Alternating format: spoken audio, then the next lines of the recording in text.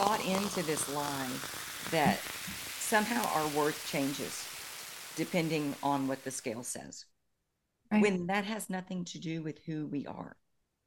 Yeah. Lose weight if you are uncomfortable. If it bothers you, absolutely take care of it. If you've got that nudge, do it. Yeah. But don't make that your focus. We didn't come here to be on a diet and lose weight. That's not what we came here to do.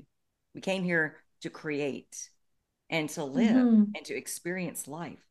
And when we're on a diet, and I do diets for a living. So I am not saying don't do a diet.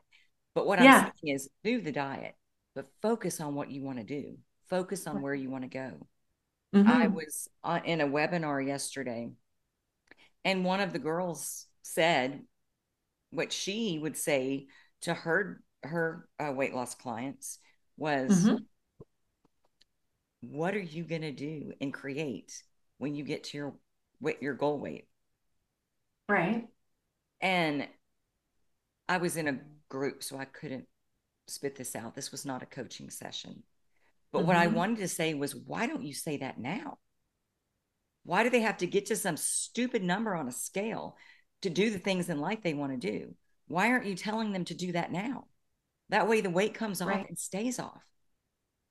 If Right. if we don't evolve through our weight loss journey and really look at the story that we're telling ourselves and what we're creating in our life, when we get to that magical goal weight, we're going to go right back to where we were because we still feel like we're that person, as if that person is different than that.